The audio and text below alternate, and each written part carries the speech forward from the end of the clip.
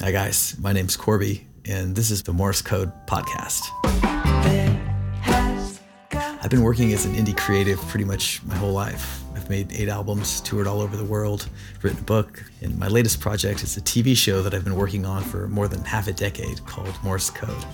Me and my friends wrote and produced this pilot about an East Nashville folk musician trying to make good music without alienating everyone around him. It's out on the film festival circuit right now, and it's already won some awards. Anyway, a few months ago, I started thinking it would be an interesting leap to take the narrative theme of the pilot, which is the tension between being an independent creative person and also have some semblance of a family life, to take that and draw it out into my living community.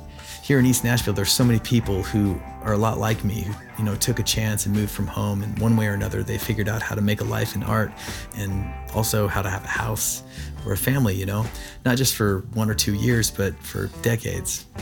I'm honored to know these people, and I've learned a lot from them. So I thought, why not have a space where we can talk about some real stuff, our creative processes, what we've learned along the way, how we've stayed motivated, dealt with mental problems like depression, what we're excited about next, and just see where the conversation goes. One thing that's motivated me throughout my life is this idea of art for the sake of the maker. Creative expression is one of the most human things you can do, and it's truly open to everybody. For a long time, I've wanted to make something that might inspire anyone who's ever tried to write a song or a story or make a short film or go on tour.